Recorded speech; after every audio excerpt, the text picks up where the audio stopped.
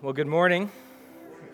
It's good to see all of you coming out. Appreciate you wiping the car off and sloshing through the slush to get here. You know, it's always an interesting place to be when I live next door and go, yeah, I think we should have church today. It doesn't even look that bad out. So I appreciate you guys doing the harder work of having to drive here. And just to echo Rachel, hope that you have been already and will continue to be blessed by making that decision and being here as we sung together and now open God's Word together. And with that said, let's go ahead and open up our Bibles to Mark chapter 12.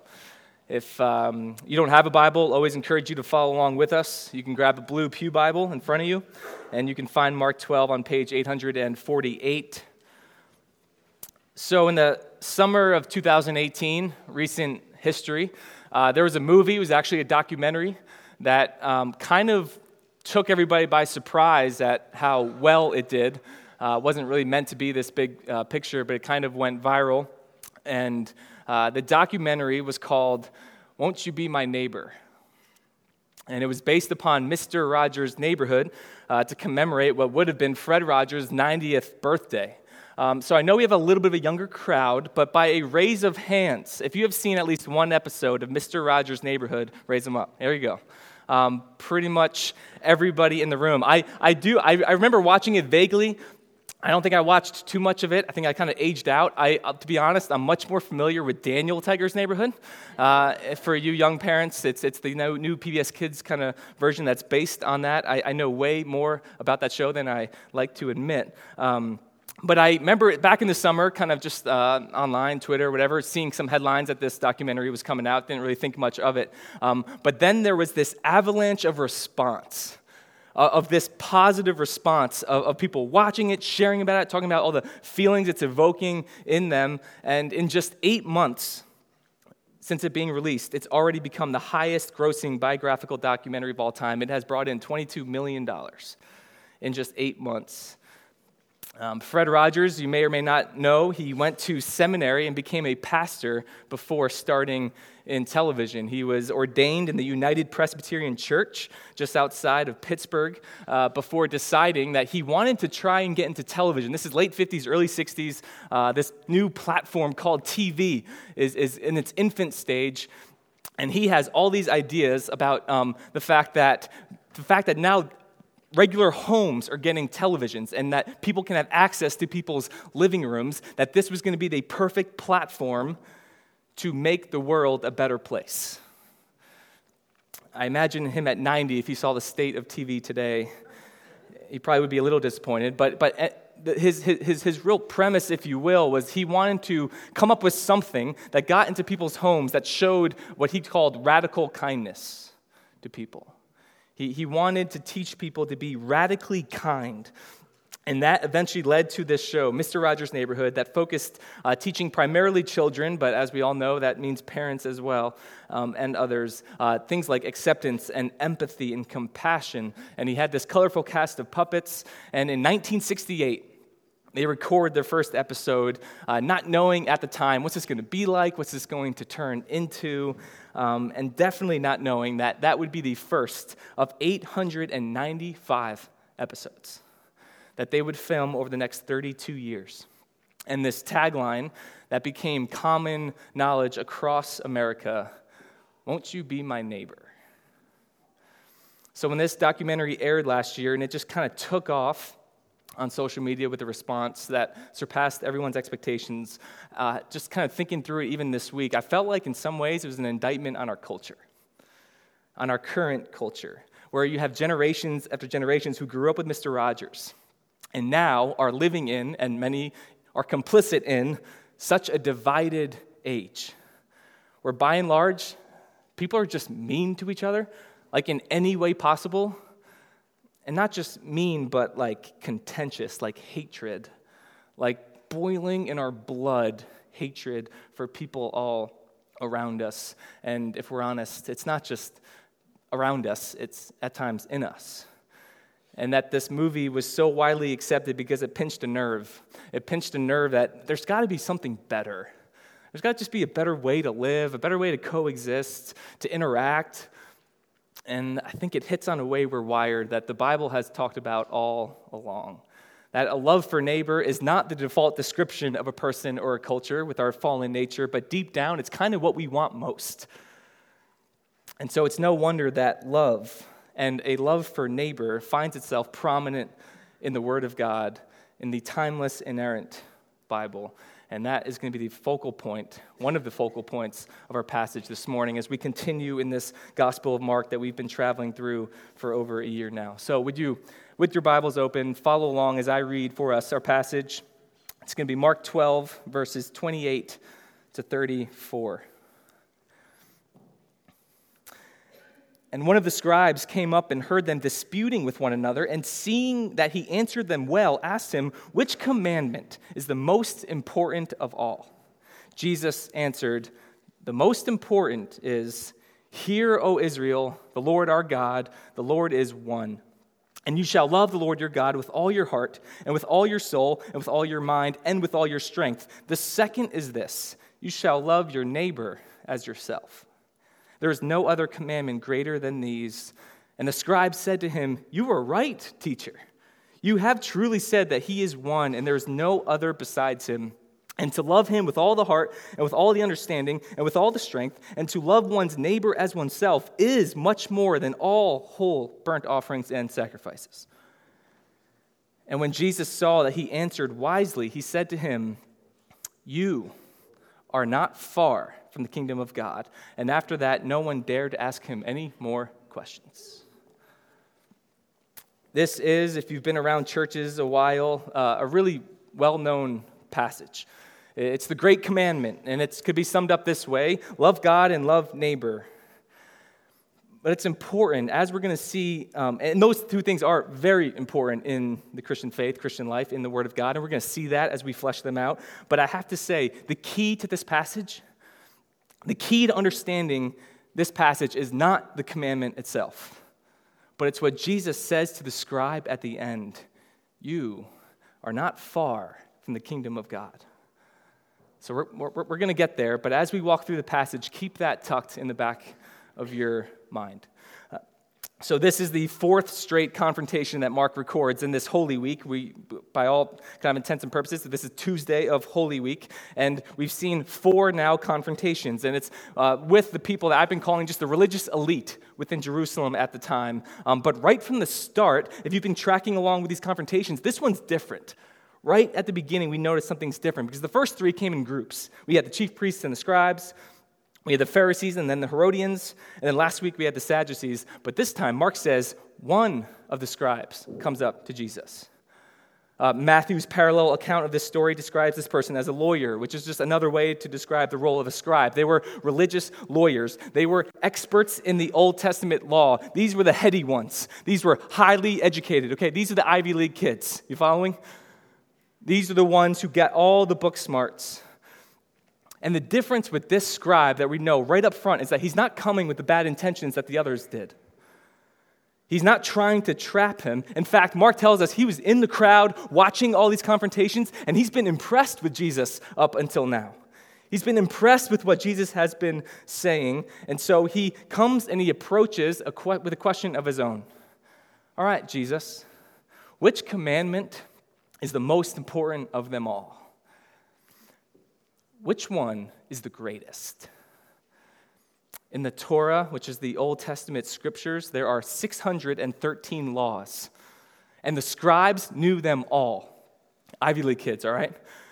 And this was their probably most important, most favorite subject to discuss. Of 613, which one is the most important? And my guess is that this was a common question, a common debate among scribes at the time. Because you know why? People love questions that start with, what's the greatest blank of all time? Who is the greatest of all time? And no matter the topic, if we're interested in it, we love the greatest questions in that topic. Okay, so we thought as of 24 hours ago, we were not going to have church today. Like we were set on that, like this is ice storm, we're not doing that. And then all of a sudden, we're on and we're here. But when it comes to blizzards, all right, a lot of you maybe were disappointed by our storm. Here's the question: what's the greatest blizzard in North Jersey of all time? You go in 96? You go in 2010? Do you remember 3 years ago, January 2016, 23 inches fell in 2 days? What's the greatest blizzard of all time? I lived in a house full of basketball players in college, so you can bet what we debated all the time. Jordan or LeBron? Who is it? Who's the greatest of all time? Tiger versus Jack, right? Who's the best golfer of all time? What's the greatest state to live in America? What's the greatest college to attend? What's the greatest worship song of all time? I'm sure you guys debate that all just in your homes, at work, at the water cooler. What's the best worship song of all time? But depending on your topic, on your area, your hobby, what you're passionate about, you want to know what's the greatest in that realm, because we love it. We love debate. We love putting our case forward. And this isn't even the first time in Mark's gospel that we read about a greatest question. Do you remember in Mark chapter 8, the disciples were arguing with one another? And Jesus goes, hey, what are we talking about? And they get kind of sheepish and ashamed because they go, well, we want to know which one of us is the greatest. So I think it's a common question. Jesus, 613 commandments, which one is the greatest? And Jesus answers. He answers actually very straightforwardly. You notice there's no rebuke of this scribe. He's not calling out any hypocrisy. He just answers him. I think he wanted to answer him, and I want to break down his answer in 4 ways. First, the distinct supremacy of God. Jesus starts by saying the most important commandment of 613 is, "Hear, O Israel, the Lord our God, the Lord is one.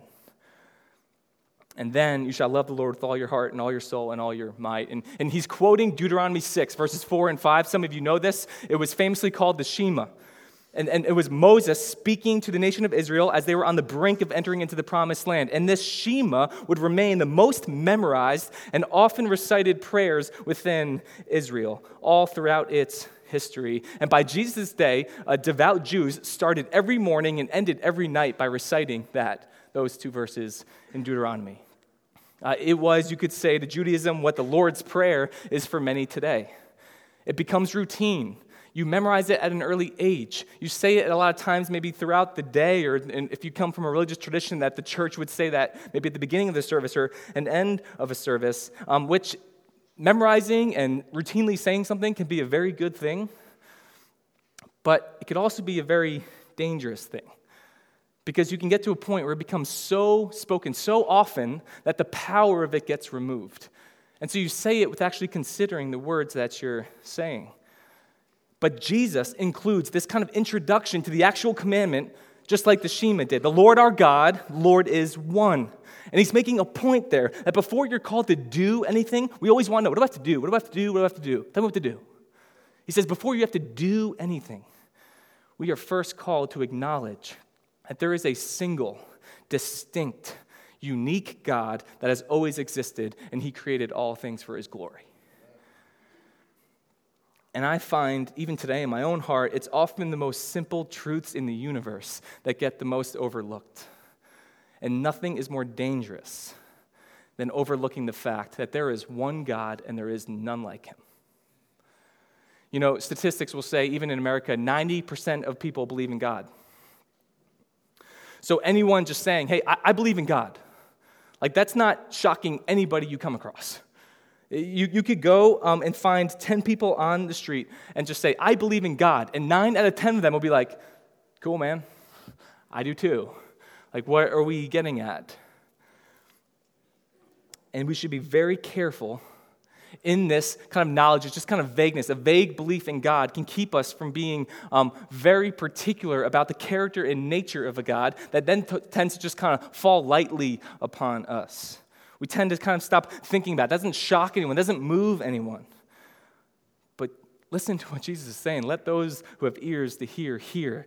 He says, hear, O Israel. Hear, O Grace Church. That's listen up.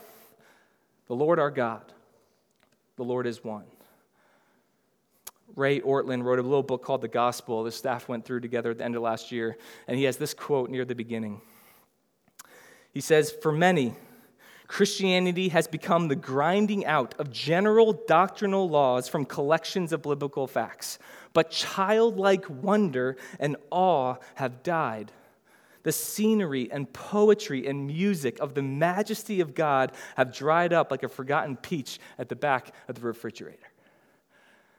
And I highlighted that, wrote in the margins, because you know why? That's a word picture we can all identify with. You have something in the fridge, a beautiful piece of fruit. It's front and center in your fridge. You see it every time you open it, but then what happens? Things happen. You eat dinner and the leftovers get put in front of that beautiful piece of fruit.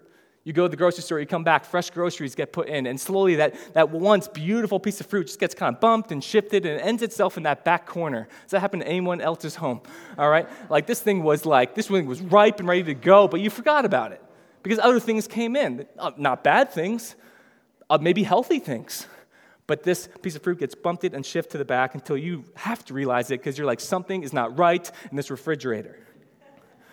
And it's such a word picture for us of how things can go in our lives, where at one point we can remember God was so important to me. I just loved spending time with Him. I loved going to church. He was front and center in my life, but then just life happens. And you get a new job that forced you to move to a new area. You had some new friendships or relationships that started. You had a financial struggle you had to work through.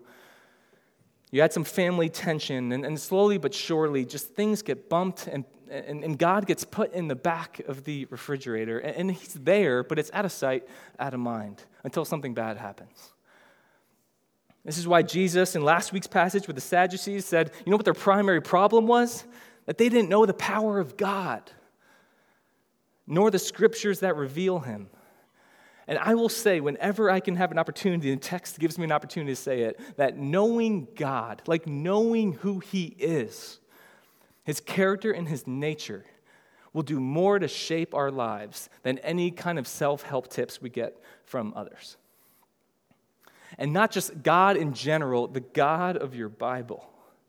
The God who is inexhaustible, who is self-sufficient, omniscient, merciful, sovereign, full of grace, fully just, completely wise. God the Father, our intercessor, our holy, transcendent, immutable, and good God. And that's just getting things started. So before you get to, what do I got to do? The commands themselves are going to be emptied of their power if we don't start here. The distinct supremacy of God. And then he moves on, second, the vertical love for God. So the second half of the Shema flows from the character of who God is to what the only suitable response to a God like this would be. You shall love the Lord your God with all your heart and with all your soul and with all your mind and all your strength. Now, one very interesting thing to point out that you may or may not know, Jesus adds mind to his list. It's not in the Shema. But he adds it, and I don't think we need to get crazy to try and figure out why, but because the premise is the same. What's he saying? He said, you are to love God with everything that we are. Again, this connects to the passage. This is why we preach through books of the gospel, because you see the connections. 2 weeks ago, Jesus was asked a question about taxes. You might have forgotten that sermon, out of sight, out of mind. But he said, render to Caesar what is Caesar's, and then render to God what is God's. We're like, what's that mean, render to God what God's? What is that? And the answer was you, me.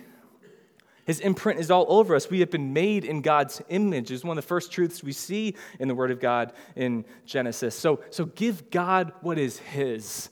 It's not up for you to decide what you give God. You're all His. You can fool yourself into thinking that it's not all His, but it's His.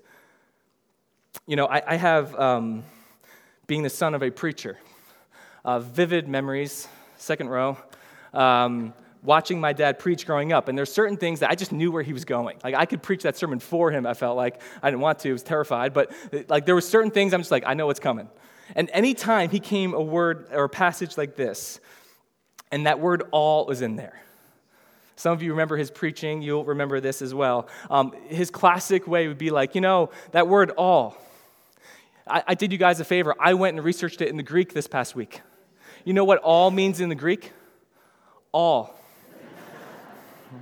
But I did more than that, he would say. He'd say, you know, he's quoting from the Old Testament that was written in Hebrew. So I went back into the Hebrew, and I studied Deuteronomy 6. And that word all, you know what it means in Hebrew? All. And as corny as I felt, I remember it.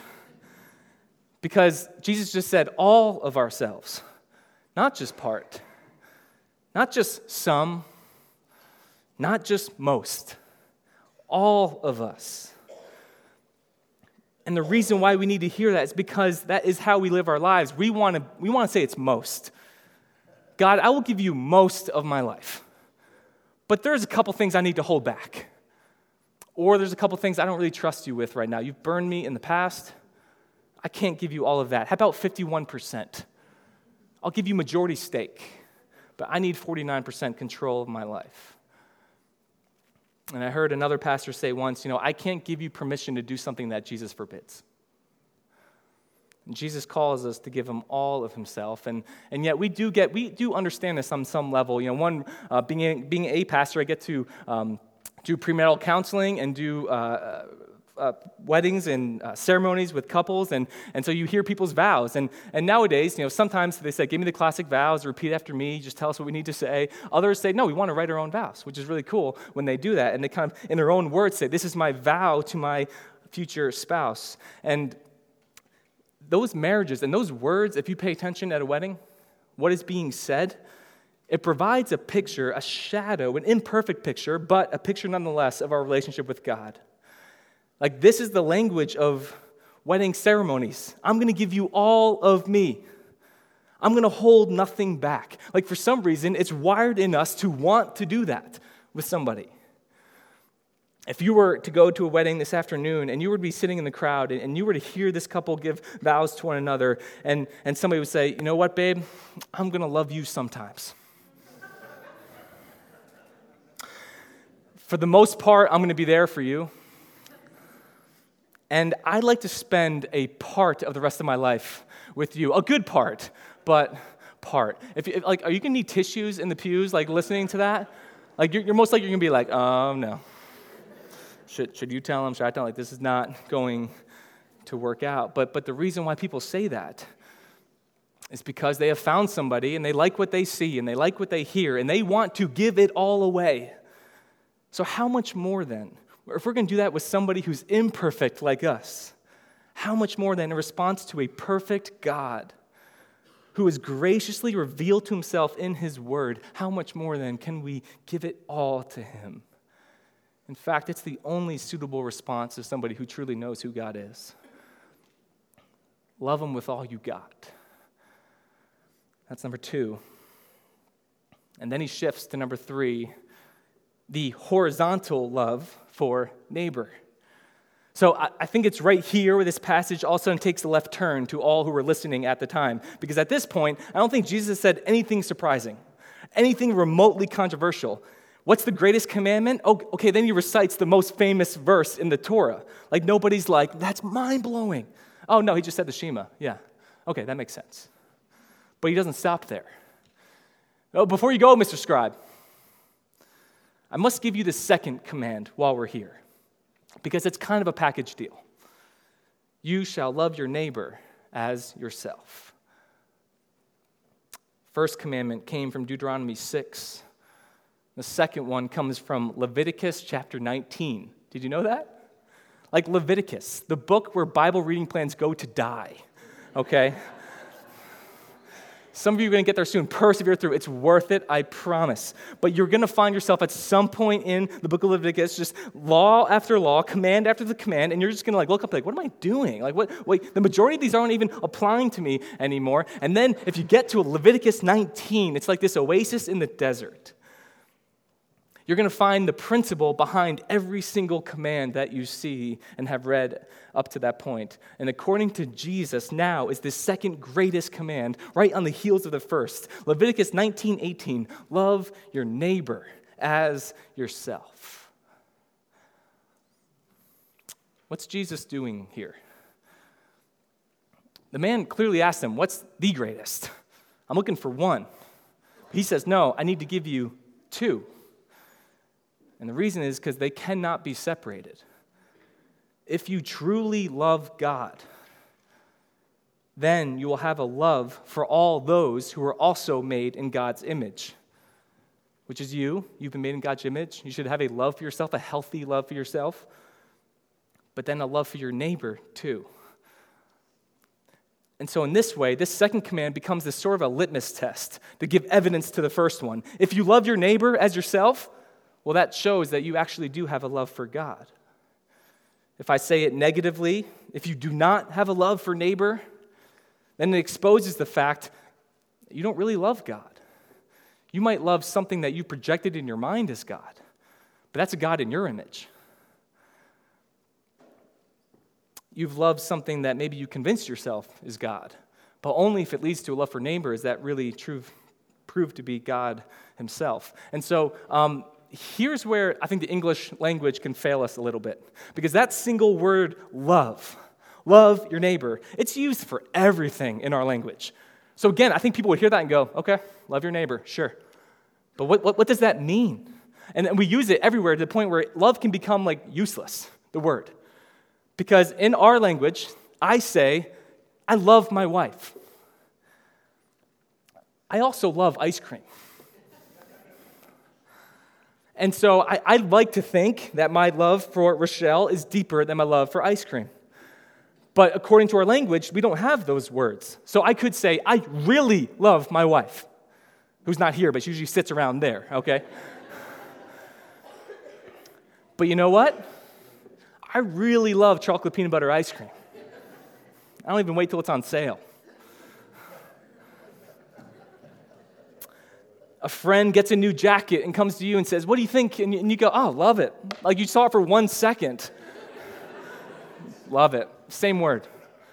And so we know in our language that we need context to decide, okay, what kind of love are we talking about? Because it could have a lot of different definitions. Some of you know this, but in the Greek, in the language the New Testament was written in, it's a language better equipped to describe the layers of love because it has 4 words, not 1. Eros, philia, storge, agape. Agape is the deepest kind of love. It's a love that is unconditional, meaning no conditions needed. It means selfless. It also means never ending. And so its primary object is a love that comes from God. For God so loved the world, so agape'd the world, that he sent his one and only Son. Guess which word Jesus deploys here to describe what our love for God should be and our love for neighbor? Agape. So even then, like we can be vague here, can't we? Like, all right, I'll love my neighbor. I'll really love them. But we can let that be so vague that we get to decide what that means. So what's that mean? What do we do for our neighbor if we love them? The context of Leviticus 19, the commands before it and after it, provide this beautiful picture of what some examples of that love should look like for our neighbor. And so we're not left wondering or deciding ourselves what that means. This week in our grace groups, if you're in a grace group, go this week. If you're not, try to go to one this week. We're going to discuss that whole list and decide in our lives how can we practically live this out, our love for neighbor, as Leviticus 19 describes it. But for time's sake, here's the other question I want to address now. I think that's more important right now. Who's my neighbor? So let's say you convince me I need to love my neighbor, and this is what it looks like them. Well, who is it? Who should I consider my neighbor? A selfless, unconditional love. Okay, let's do it, but where's it going? Who's getting it? This is the exact question that the lawyer asked in Luke's account. I think it was a separate conversation because it happened in Luke 6. It did not happen during Holy Week, but I think it gives further evidence to the fact this was probably a common question back in the day. I think it's talking about a different but similar conversation that Jesus had with a scribe. What's the greatest commandment? Jesus answers them like this, love your neighbor as yourself. And the lawyer says, okay. And he sets it up for us. He goes, who's my neighbor? It's a great follow-up question. And that is what Jesus takes to launch into the story of the Good Samaritan. Are you familiar with the story of the Good Samaritan? If you're not, here's the Reader's Digest version. There was a Jewish man, and he was mugged by robbers and left for dead on the side of the road. And a Jewish priest comes and sees this Jewish man mugged on the side of the road, beaten, and he crosses the street and walks by. Second, a Levite comes, Jewish man, once again, sees one of his fellow brothers in the ditch, beaten to the side, crosses the street and walks on by. And then third, a Samaritan comes. And when the Samaritan man sees him, he has compassion upon him. Now that's eye-opening because Samaritans and Jews hated each other. They were literal neighbors regionally, but they were enemies in every sense of the word, had no love for one another. And yet, in Jesus' story, it's a Samaritan who comes, has compassion, bends down, bandages this man's wounds, puts him on his own animal, walks him into town, brings him to the innkeeper, and says to the innkeeper, do whatever you need to do to make this man better, and then send me the bill.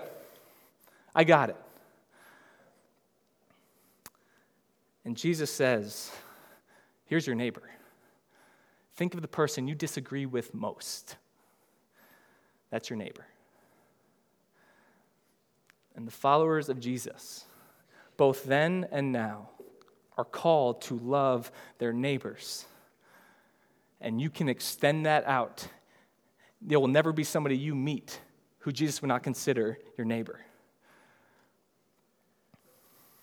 And there are no restrictions on who you're supposed to love or how you're supposed to love them. You don't need to have some grid. Okay, do they believe what I believe?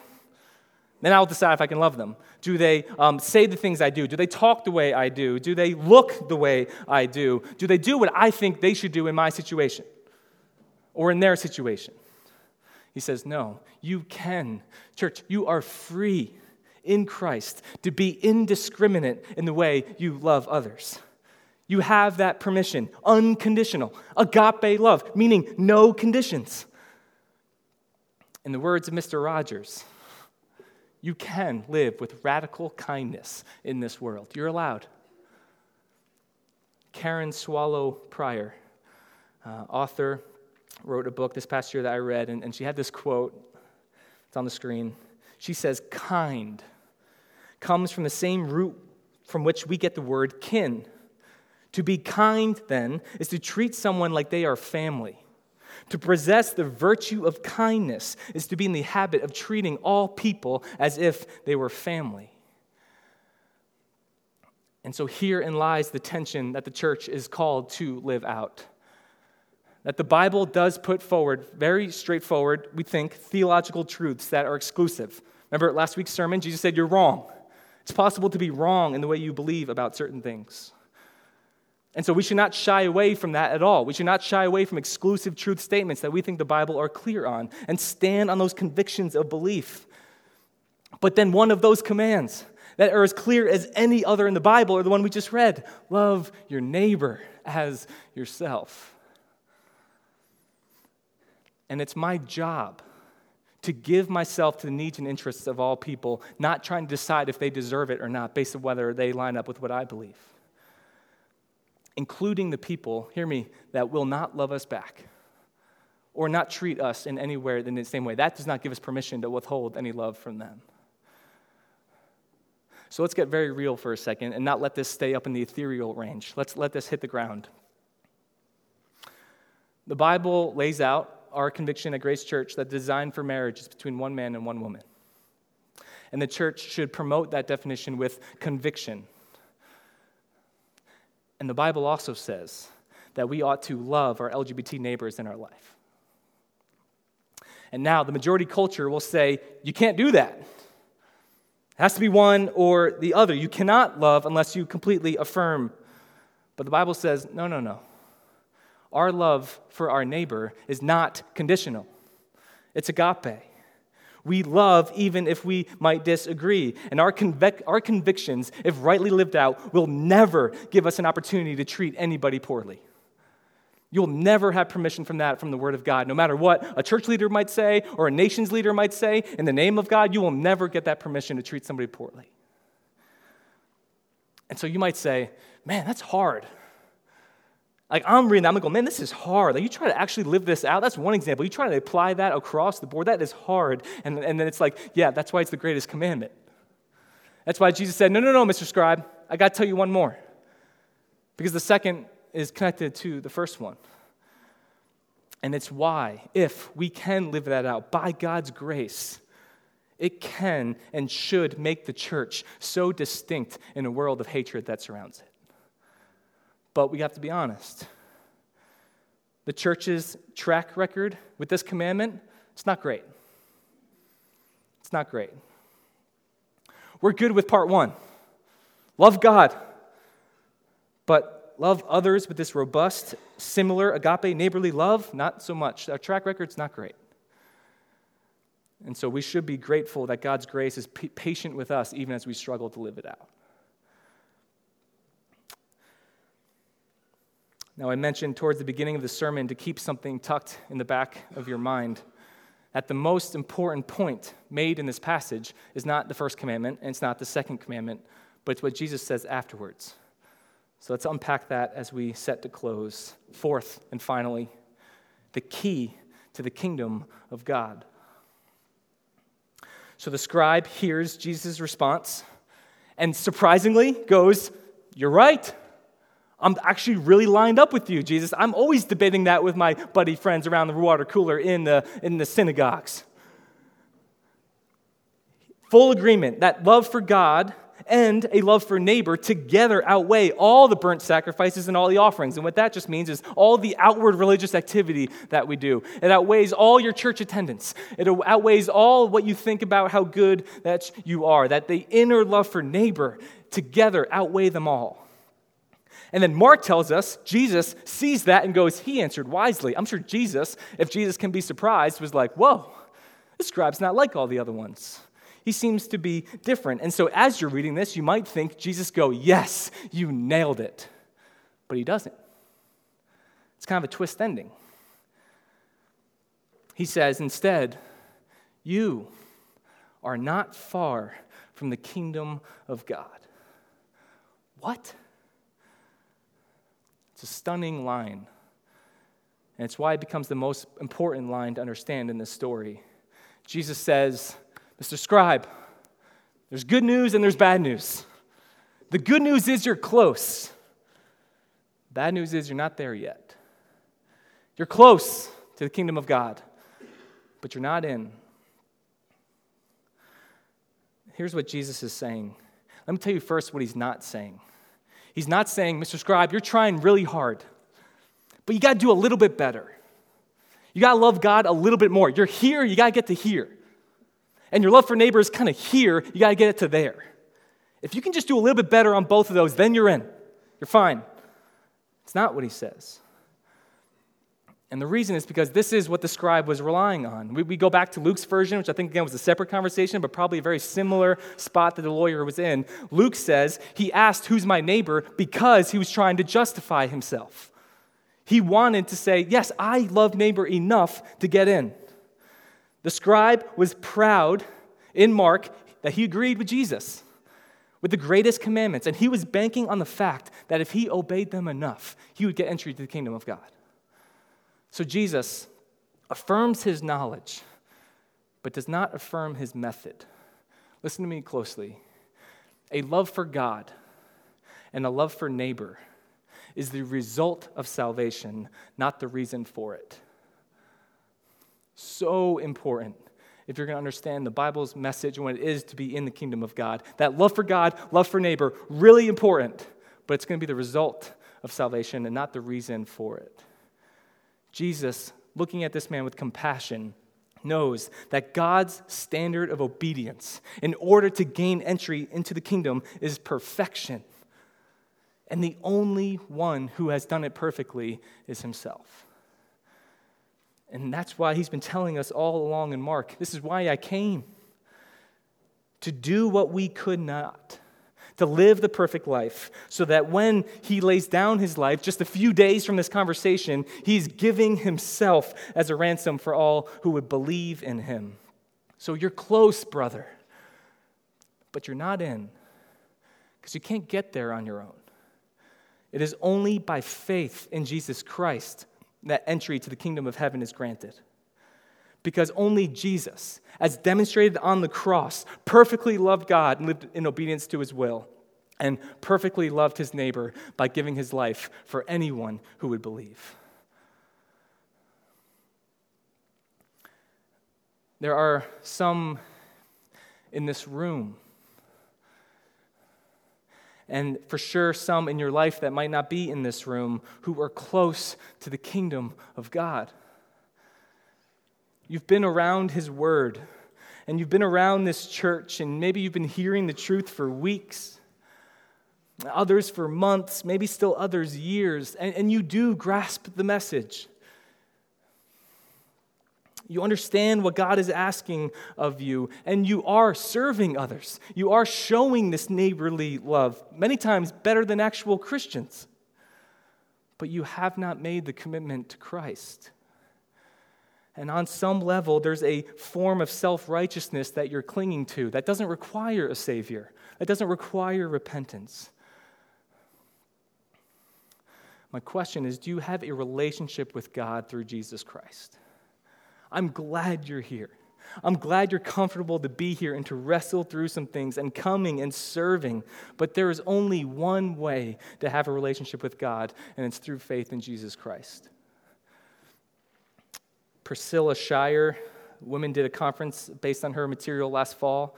She has this quote, so powerful, on the screen.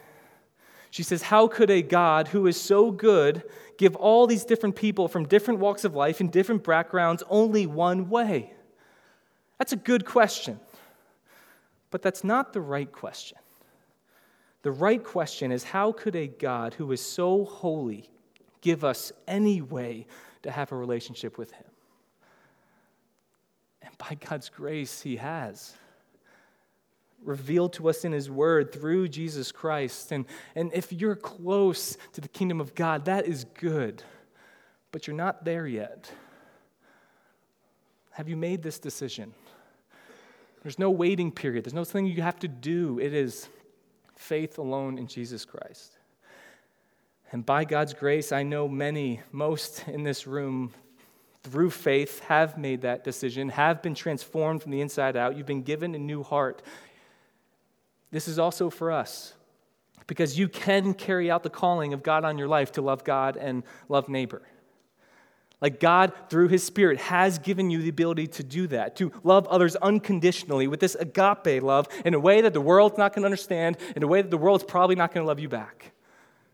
And so this, for us, church, this passage has fresh application for us every single morning when we wake up and every single one of our interactions throughout the day.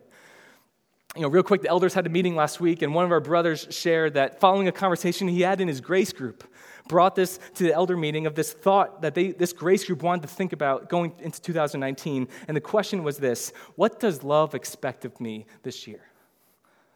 What does love expect of me in this situation, in this decision, in this conversation? And so I'm hearing that, thinking through that as I'm preparing this sermon, and I'm just wondering, what would happen? What would Grace Church look like if it consisted of members who approached every single day with this question: what does love expect of me today? Because I'll tell you what, God will be glorified. Men and women will come to know Jesus Christ and then grow in Jesus Christ if we love God and we love neighbor. So let's pray.